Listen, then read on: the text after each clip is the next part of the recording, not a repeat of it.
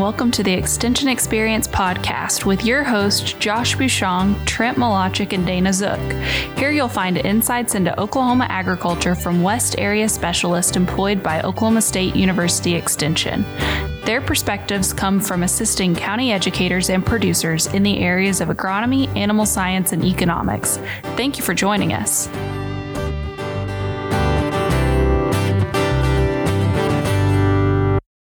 Welcome to the Extension Experience podcast. I'm Dana Zook. I'm back here with Heather Buckmaster, the Executive Director of the Oklahoma Beef Council. We recently talked about just the general Beef Council stuff, but I thought it would be interesting to have a discussion about consumer demand, maybe how COVID has changed things, talk about more things about what the checkoff has done to promote beef in those times. So welcome back, Heather. Thank you so much. Yeah. Good to be here. Let's start out. Let's talk about demand. So demand is really a straightforward term if you just think about the word. But when we talk about the demand of a product, is it just buying from the grocery store shelves? It's not, but... So tell us a little bit about that, Heather. Well, I think Dr. Phil says it best when he says the beef industry is one of the most complex industries. And so when we think about beef demand, because it is core to our checkoff programs, I mean, our goal is to strengthen beef demand, right? Mm-hmm. And so for us, when I just look at it very simply, it means how much product are people willing to buy at a particular price. So obviously when we're working to strengthen beef demand, it means that people are willing to buy more of our product at a higher price. So that's what increased beef demand means. And so we want to strengthen it. For me, strengthening is more of like we want to create a demand that is really strong against all challenges. So even if if there's a local radio report or a local, television report, that consumers still feel very confident in the safety and the nutrition and taste. And so when you think about beef demand, obviously we can't do anything about the prices of poultry and pork, which are competing proteins, but we can focus in on consumers think our product is safe? Mm-hmm. Do they think it's nutritious? Do they think it's a good source of protein? Do they think it's versatile? Do they think it's affordable for their families? Those are the factors that we focus in on. And then are we, providing them the options they want? For instance, we know Oklahoma consumers want more recipes. So what can we do to make sure that we're providing that to them and that we are that source of it? So beef demand is I think a lot of times it gets mixed up with consumption. Like people are like, oh, consumption numbers are down. Well, consumption is just really a function of supply. It's, how much product is available in the market, divide by the population, and that's your per capita. But whether or not people are willing to buy our product at a higher price, that's strengthening beef demand. And beef demand has been very strong. Yeah, and I will say in the grocery stores, beef is pretty expensive. The prices have really went up, but you're saying that the demand is still there for the product. The demand is still there for our product. I think it was interesting coming through that COVID time period when demand just went off the chart and you saw those, photos of the grocery stores, the meat cases being cleaned out. People are cooking at home. And what we're seeing from that is they are cooking from home more than what they were. I don't know if you can say what post-COVID is, but they're cooking from home more today and they're buying beef.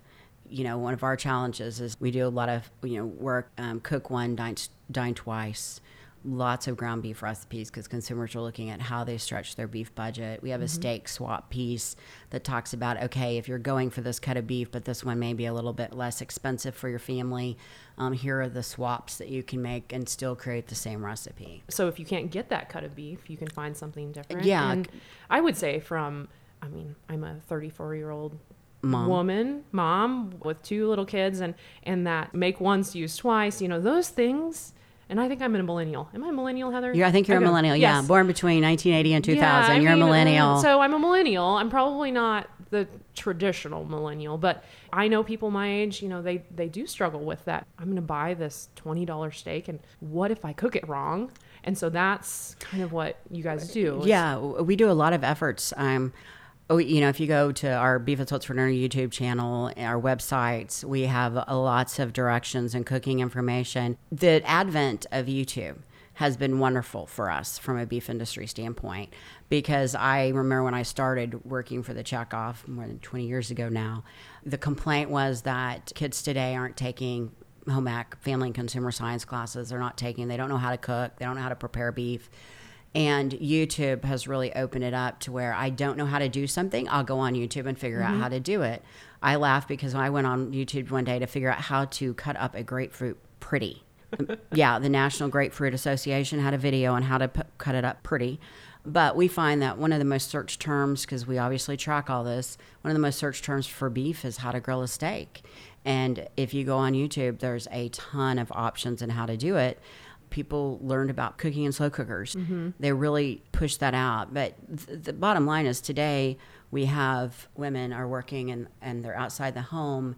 And so they're looking for those easy options. And so it's really about making sure that we're providing those options for family. And that's one of the things we do with the Beef Checkoff. I think some of it is like a little bit of an inspiration. Like I've talked about in a previous episode, I go on there for some inspiration, get some new ideas. And I think, like you said, especially during COVID, we were stuck at home. Even after we were stuck at home, you go back to that comfort food.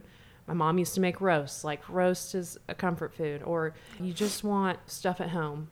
You don't want to have to go out to eat. Not necessarily because of COVID, but maybe because I have 2 kids.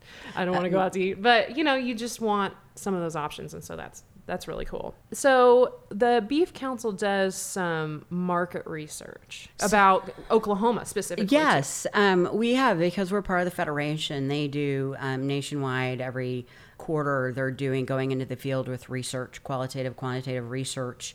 And so we have the option. We do it twice a year because Oklahoma consumers don't change that much. But we do it twice a year to go in, and we're looking at their perceptions of beef. Their perceptions of beef compared to other proteins, compared to meat substitutes. We also look at their perceptions of how cattle are raised. What are they looking for? What it does is it helps drive our programs. So we know, for instance, in Oklahoma, consumers want more recipes. They want to look at how beef can be more versatile.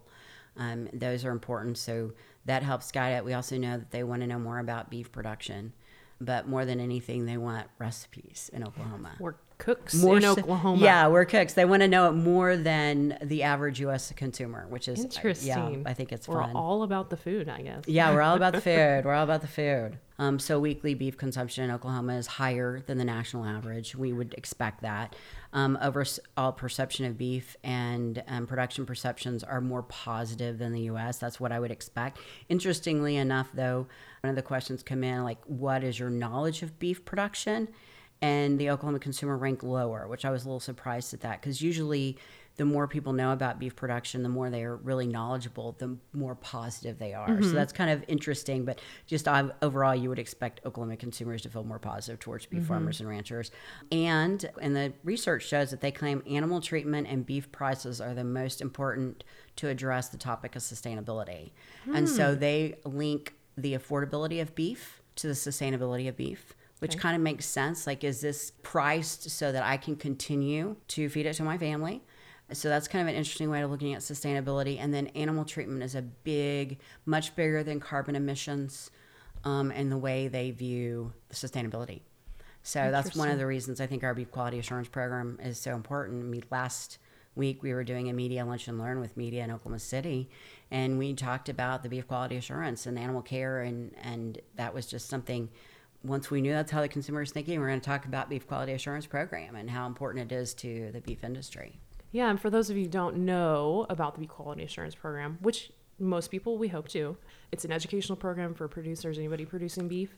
We do it for kids, right? That's kind of cattle kids care program. Yes, we do it for kids. We do it for producers. It's we renew. It needs to be renewed every 3 years. We present updated research and just how to do the basics of animal care and that sort of thing. So I guess we've got a little ways to go as far as the Oklahoma consumer. Well, I guess we got to tell her story. Yeah, right? Well, and that's what we know. And when we look at the research, they're always great about providing us recommendations.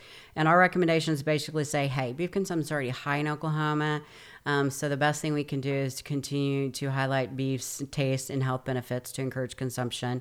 And while they have an overall very positive perception of beef, continue to provide new recipes and new ways to provide it, to serve it, to cook it, will help maintain those positive perceptions. And so, we have a new series right now called Dinner is Served.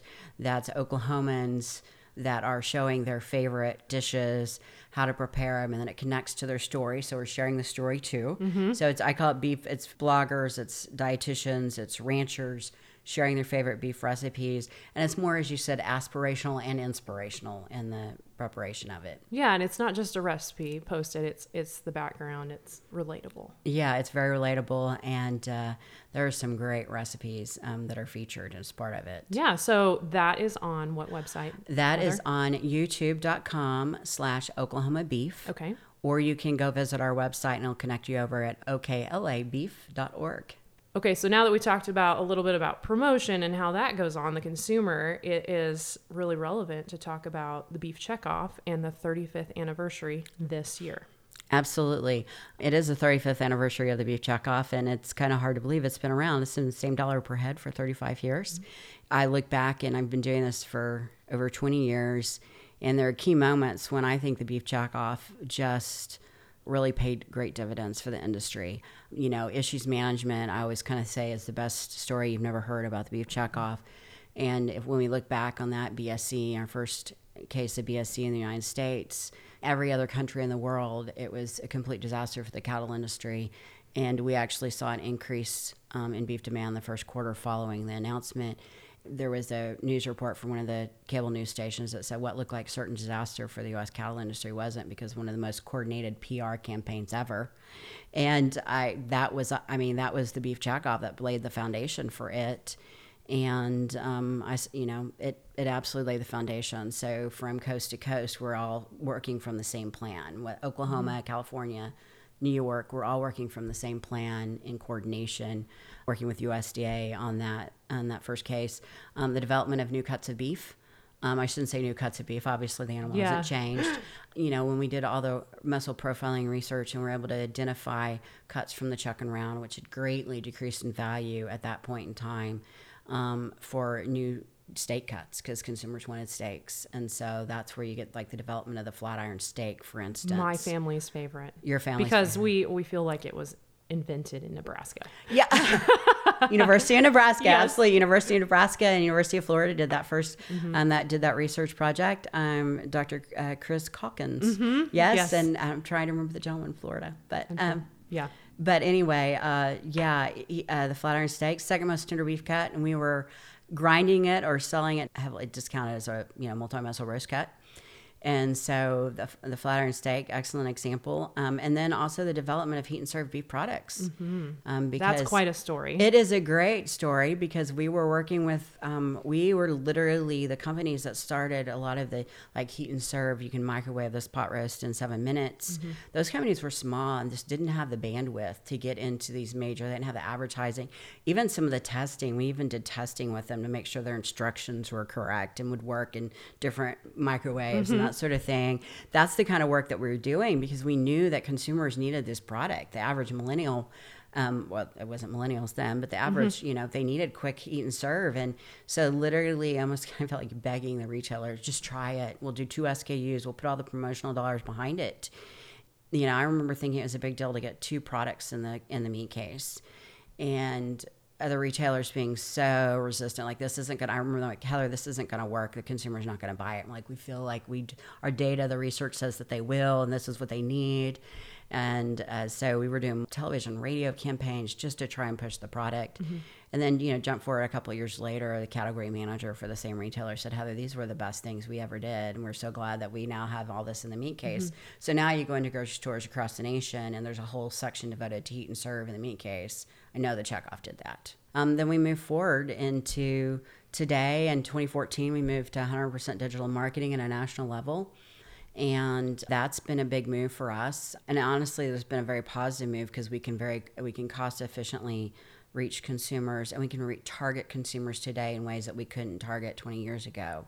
When we do a targeted campaign in Oklahoma with YouTube, it's like 2 cents a consumer to get them to watch one 30-second video. And when we were doing advertising, I remember the Denver market 15, 17, 18 years ago, a spot on the #1 show in America at the time was $25,000 for one 30-second spot. That was 17 years ago.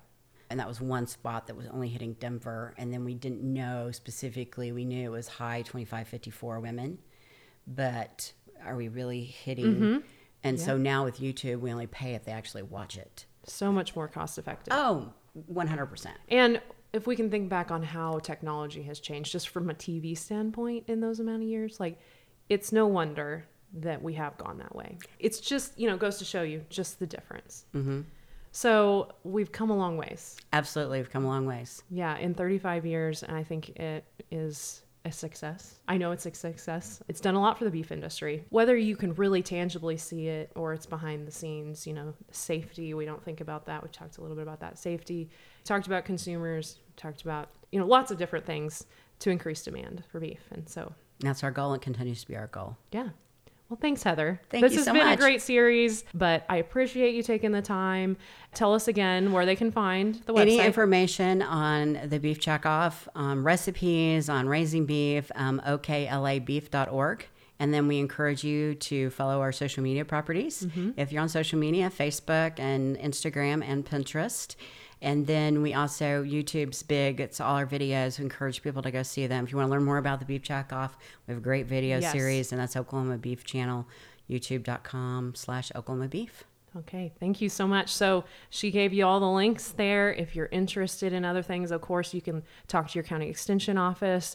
Any of the programs they have, we have a great relationship with them. And so we will cut it off here, Heather. And thank you. We'll catch everybody next week.